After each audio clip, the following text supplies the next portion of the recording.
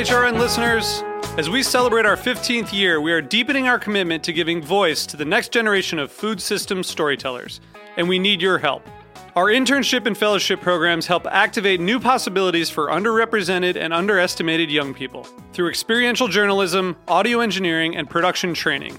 Through these unique programs, HRN helps food equity stewards build essential workforce readiness skills that expand their potential and foster economic mobility.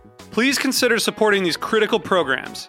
And with a minimum donation, you can be entered to win a dinner for two at an amazing restaurant in one of 8 cities and tickets to a concert at a great venue in one of those cities.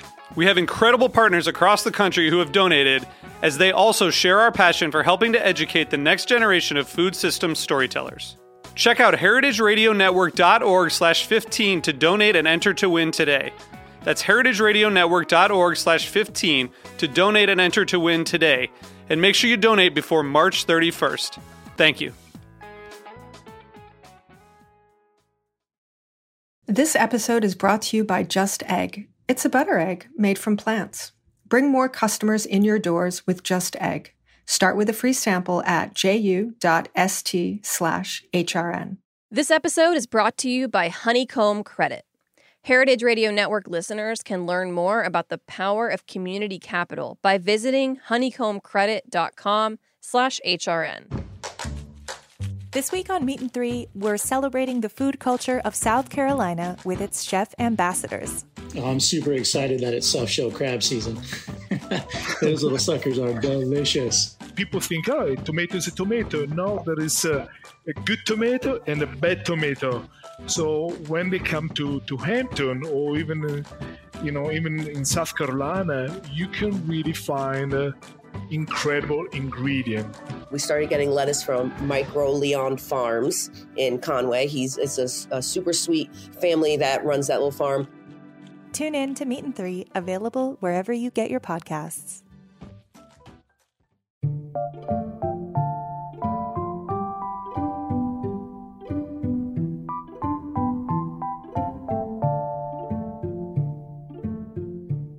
Welcome to The Big Food Question, a podcast exploring the most urgent questions from a food industry in crisis.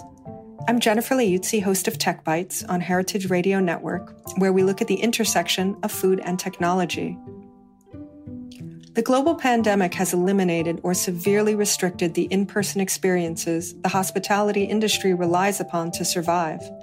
Many are turning to virtual events as a way to continue to engage their customers and make money. It's crucial for restaurants to create new non-dining room revenue streams for future survival, as no one knows how long the pandemic will impact our lives. A virtual event seems the opposite of what restaurants do in real life, but many of the skills required for virtual events are things restaurants already do every day to produce a well-orchestrated service. On a positive note, a successful virtual event can open up a market far beyond a local customer base. Virtual events offer the same intimate experience to every participant, whether the audience is 10 or 10,000. A restaurant would never think to host a wine tasting event for a global audience of 100,000 people, but technology makes that possible. On Tech Bites, we've been looking at how people have been successfully moving in-person events, like wine tastings and cooking demos, to online formats. We've edited together the best advice from those shows into a step-by-step strategy for creating your own virtual event. The first step is to define what you want to do by asking a few basic questions. So first I would sit down and I would say, why do you want to host this gathering? And all the decisions that you make to follow, to me, always have to funnel back to those goals to make sure that you're achieving something. If you're going to put your time and resources into this, you want to make sure that at the end you can look at it and say, right, that's achieving that goal, or I can measure that. That's Kristen Madden, Vice President at Bowen & Company, the New York-based event and production company. I mean, as you said, I work with a lot of nonprofits and organizations, and I think when I'm in the live realm, I'm always coming at everything from a mission perspective. So I think if you're sort of sitting down and hatching your plan for this, tiptoeing into the virtual realm, I think you have to ask yourself those same questions of What are your goals? Why do you want to host a virtual event? Are you building your brand? Are you raising awareness or money? Is this a revenue stream, as you were mentioning? Are you driving customers to your restaurant or to something else? Do you have a cookbook that you're promoting? There's education, communication. So I sort of look at, the building blocks like a puzzle. Once you've answered why, the next question to tackle is, what type of event do you want to do? Will it be live streaming or pre-recorded? Will there be an interactive component or an ingredient kit for people to make the recipes at home? I'm doing something right now with the James Beard Foundation where we are sort of translating an experience in that way, where we're having guests pick up a 3-course takeout meal experience that goes along with a broadcast that everybody from across the country gets to join that night. So I love the interactive layer of the meal kit or the being able to taste what you're watching. So I think I would start with the content, who's going to participate in this and kind of sketch out what the production will be, and then delve into, what platform we'll use to reach our audience. And think about that interactive layer, which is a logistical piece. If we're going to be sending out kits or having kits picked up, it would be great to have a tiered experience where you can have, the people who are local who can receive your meal and your tasting experience, but also have a way for people far and away to join as well and just kind of look in if they can't get there in person. But, I think that people do want to interact in some way and they want something happening live. So if you are doing something pre-recorded, there's various opportunities. The one I was speaking of, we had the live chat, which was so fun. We had people from all across the country. Everyone's talking to each other. The chefs are chiming in. The guests are chiming in. And we were having this communal experience together while we're, enjoying the show and enjoying dining on a meal that's been prepared by 20 chefs across the country, all different meals. So people were then posting photographs of the meal that they were enjoying in their city on a live Instagram feed that we brought into the page that we were streaming the broadcast to. So you've got the broadcast that has a mix of live and pre-recorded elements that you're enjoying. There's the live chat where you're interacting with people all over the country. There's the Instagram feed popping up so you can see pictures of what other people are eating. And then, of course, there is the aspect of the dining element, which, we layered on to speak to in the broadcast of what people are enjoying, in the food and the beverage, and it all, linked back to each other.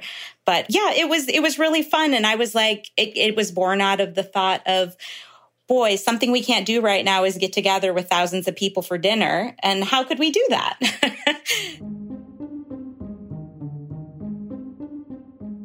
Chicago-based sommelier Belinda Chang thinks about the customer experience, or in the virtual world, the audience experience.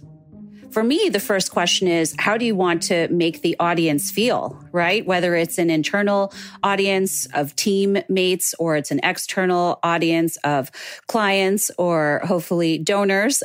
So I think much like with the opening of a restaurant, we're trying to first, I think the really great restaurateurs figure out what it's going to be like for the person who's going to come through the doors, and in this case, log on. A really good restaurant operation is going to think about, what is the first point of contact with our customer? It's when they're going to maybe Google the restaurant and look for information about it, look at reviews. Maybe they're going to go to the website. They're going to look at the menu. Then they're going to get a reservation. Are they going to do that through a service? People don't really pick up the phone and make phone calls anymore, but sometimes they do. What is that like? What happens when they answer the phone? Once you get a reservation and you get into the shoot, what are the different steps of confirmation, walking in the door, sitting down, all those types of things? Restaurant and hospitality people are very, very good at pinpointing a customer experience on a really granular level as they move through the entire experience from point A to point Z. And if we lay that type of scrutiny and thoughtfulness and preparedness onto creating a virtual event, it's in essence the same thing. Now that you know what type of experience you will share with your audience, it's time to look at the technical side of turning your restaurant into a production set. One of the first things that we need to do is basically location scout that place that you're going to use. Try to figure out, how are you going to use a space that maybe wasn't traditionally meant to as a production venue and turn it into one. That's David Bengali, theater and media production designer. He's currently working on a number of virtual events, including a production of live interactive dinner theater from someone's apartment. So maybe there are ways of rearranging space or using areas within that environment that you hadn't thought of before you're trying to make it part of a virtual event. Thinking about lighting, thinking about where you're going to put the cameras and how you're going to move around through that space. And I think it's really very useful to do some test sessions where, before you have an entire audience there, or before you're even trying to put everything together with all of the different folks who might be part of the production team, to do a kind of initial scope out and try to set up a little bit of the equipment, maybe even just do it over a Zoom call and say, okay, what does it look like if we frame things in this part of the kitchen? How far away do we need the camera to be? Do we need more than one camera? What is lighting going to be like? What's the story with daylight and street light? Are there different times of day where the room might behave differently?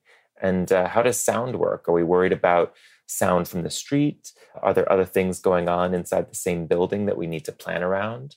And there's a lot of that work that sometimes needs to happen for multiple people. We'll be right back to the big food question after a short break.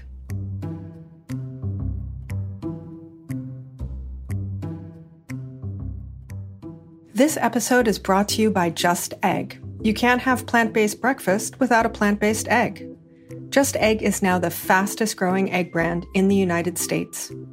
Bring more plant-based customers into your doors with easy-to-use Just Egg. You can get started with a free sample. Just head to ju.st/HRN. Made from plants, Just Egg is a better egg for you and for the planet. It's healthier, with no cholesterol and less saturated fat.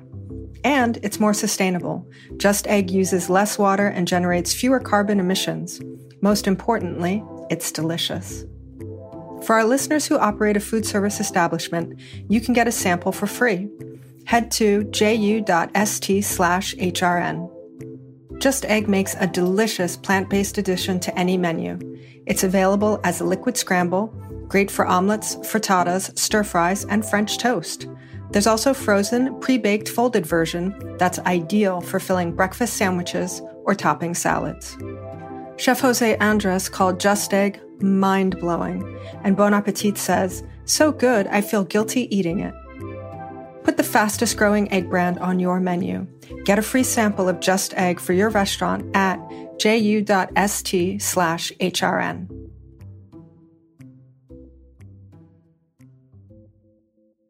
Welcome back to the Big Food Question. We're talking about how do you produce a successful live virtual event? We've taken a look at defining the event from the business goals and audience experience. Now let's take a look at the tech side. What type of equipment do you need to get started? So I think the first step is really to think about the kind of chain of pieces from you to your audience. So you start with you, the person who's going to be presenting, who's going to be on camera, or whoever it's going to be, the talent or the host or chef or other individual. And then the next step in the chain is how are we going to see them? So that's the point where you're going to pick a camera and lighting. And we can go back and sort of talk about how you choose those things. But the next step is how is that camera signal going to get to the internet? And you have some options which are very streamlined where it's all happening on a single computer. Everything's plugged into one device and it's all happening from there. There are even some cameras out there where you don't need a computer. You can use the camera itself as a streaming platform and it will connect directly to various platforms out there. And then the next step in the chain is how are you going to edit what's happening? Is it going to all be live? Are you going to need some kind of software or hardware platform that lets you cut between different camera angles or turn on and off a view of a Zoom stream, control audio levels? Is it going to be something that has pre-recorded elements that you need to edit and insert into the event? And then the last step in the chain is, how is this being delivered to your audience? Are they going to be in a Zoom call? Are they going to be receiving a Vimeo link? Are they going to be on a ticketed platform with unique logins per customer? And so at each step of that chain, there are some decisions to make. We're asking questions about what kind of event you're trying to create and what you want your audience to feel, as Kristen and Belinda were talking about before, will help you answer the technology pieces. Once you have a list of equipment, from camera to lights to computer program and broadcast platform, David recommends separating the technology into individual components as much as you can to have better control over any potential problems. From my point of view, I just think it's a really great idea whenever possible to try to separate the computer that you're doing the stuff on, as in, controlling a Zoom call or controlling pre-recorded media or doing any of that kind of work, to sort of separate that from the computer or device that is actually streaming to your platform. So one of the choices out there is OBS. It's free. That's why a lot of folks use it. It's a piece of software that lets you take different inputs and then combine those together and stream them to various online platforms. There are also hardware encoders you can get. Some of them are expensive. Some of them are extremely affordable. It's just a box. It's not even a full computer that can take video and audio signals and connect directly to a streaming platform. Whenever those things are separate from the camera and the computer that is hosting the camera, then if something happens, if the camera goes down or you need to restart this, some of your software, your stream is still live. There's still something going on. You can flip over to a technical difficulties slide or something. And it also means that you're not taking that one computer that you're doing all of the heavy lifting to produce your event on and simultaneously asking it to encode and upload video to the internet, which is actually a pretty demanding thing to have a computer do in high quality. So I feel like that's really important, is try to separate those two devices and then sort of work your way out from there, answering all the other questions about what camera do you want to use, one or more than one, how much lighting do you need, etc. And of course, the big question is, how much will it cost to make a quality production? I think, for the kind of lower end cameras and encoders and things like that, you're probably going to want to spend, a couple $100 for something that is going to give you reliability and high enough image quality. And then lighting, depending on how large of a space you're talking about. If you're just talking about your apartment or, a small kitchen, home kitchen, then a few lights, each of which is, $100 or $200, which, as you can see, the cost already starts to increase quickly. That'll do it. If you're talking about a larger space, or you're talking about looking for really high-end cameras, then you could easily start spending in the thousands of dollars. So there's really a range. And on the software end, as I said, OBS is free. And then there are other programs out there that have higher costs where it starts being in the hundreds of dollars range to give you more control or more reliability, et cetera. And it's also sort of similar for the hardware encoders. There's a hardware encoder that's really great. That's the ATEM TV Studio Pro. And I think it's like a $500, $600 thing.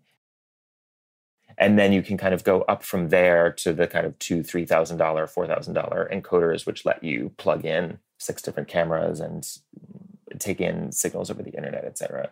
So there's really a very, very wide range. You could certainly do everything from a laptop with a webcam if you wanted, and that might be something that you already have. But I would say that if you're really trying to create an event, you probably want to at least budget, I would say you want to start with a budget of at least, $1,000 to $2,000 for equipment to get past the kind of webcam home Zoom call level of quality. Once you're ready to put it all together and invite people in, treat it like any new restaurant opening. Do friends and family, practice. And if it's not perfect, Belinda says that's okay. It's real life. this is virtual experience. This is new. And I think it's almost endearing when something wacky happens from our side, from the people producing these experiences. And you have to not be afraid of that. I've talked to a lot of clients where they insisted on doing pre-record for every part of it. And, you know, in my mind, I'm just thinking, what's the point of that then? You could have just recorded a video and sent that out. Why don't we let this be real life and let this be real connection and real engagement? And yes, the production quality should be as great as you can make it, but also don't let that scare you from doing this, because I think in many cases, especially with the restaurants and restaurateurs and the chefs and the bartenders we haven't been able to hang out with for so long, we just want to be able to hang out with them and in some cases support them by just showing up on screen for them and commenting our support while they're going through their cocktail demo or talking about wines or cooking something. So, you know, while yes, I want to sell as many experience boxes and kits as possible for the restaurant clients, I also want to help them just get in the game, you know, because the startup costs can be very low to do this and to do it well. And yes, practice until that frame looks really great. And that doesn't cost a lot of money. It's a bit of time, but it will give you a better end result. And results can be big in terms of reach. Restaurants are used to thinking about how many people can I sit in my dining room? 50, 100, 200? Virtual is limitless. Belinda did a wine tasting on a Twitter live stream that has more than 1.4 million viewers to date. And I think it's sort of a pandemic positive, if you will, that, you know, we're really breaking down geographical barriers. And now there are so many things that were impossible that are now possible. And yeah, you know, we had 330,000 some live and then 1.4 people watched over the course of the time it was posted. It still is posted, so it might be even higher now. So, you know, in my mind's eye, that was 1.4 million people drinking wine along with me. So, I mean, how cool is that? That's the fun of technology and what's possible in this moment. And I'm just excited that I think this goes beyond the end of the pandemic. I want to keep doing this forever. I never have to leave my apartment. Throughout the pandemic, restaurants have been trying to figure out how to package and sell their food so that people can recreate their favorite dining experiences at home. But we all know our favorite places are more than just food and drink with a playlist. How do you capture liveness and that special real-life alchemy of your restaurant? I think that it can feel very overwhelming to produce a virtual event, particularly if it's not something you've done before. And yet, so many of the pieces of that event can be things that you already really know very well. Ultimately, you're trying to share yourself, your own brand, your own restaurant, your own storytelling techniques that you've been using from well before taking the leap into virtual. And leaning on those things and saying, how can I bring that into someone else's home, I think can be very successful, rather than saying, oh my gosh, I have to create something that's completely new that I've never done before. And that can leave you or leave your audience with a real feeling of authenticity and connection. For Kristen, it's all about the connection to other people. But from just like a human standpoint and responding to liveness, I think it's about connection and inspiration and vulnerability. So I think it is about letting people in and really showing that audience member, that person who's joining, that you see them and you care about them, and, you know, looking for ways in your storytelling to keep it personal and keep people engaged and inspired. I think we all want to feel something right now. And whether it's laughing or being inspired or getting my tissue, it's just like, I like feeling things with other humans right now. And I think there's a great opportunity in the virtual world to do that. What we do in restaurants and what we do in, you know, producing in real life events is inviting people into our spaces, whether they're temporarily ours or permanently ours, and we make them feel wonderful and important, and we bring whatever magic we have to bear. So I think in translating that to virtual experience, you do the same thing, invite people into your home and make it just magical, make them feel so important, and try to think of everything that you can to make the experience wonderful for them. I mean, we're in the business here through all of these different types of experience to try and bring some joy in a tough time. So do that. Thanks for listening to The Big Food Question. Stick around to hear what makes our show possible. This episode is brought to you by Honeycomb Credit. Heritage Radio Network listeners can learn more about the power of community capital by visiting honeycombcredit.com/HRN.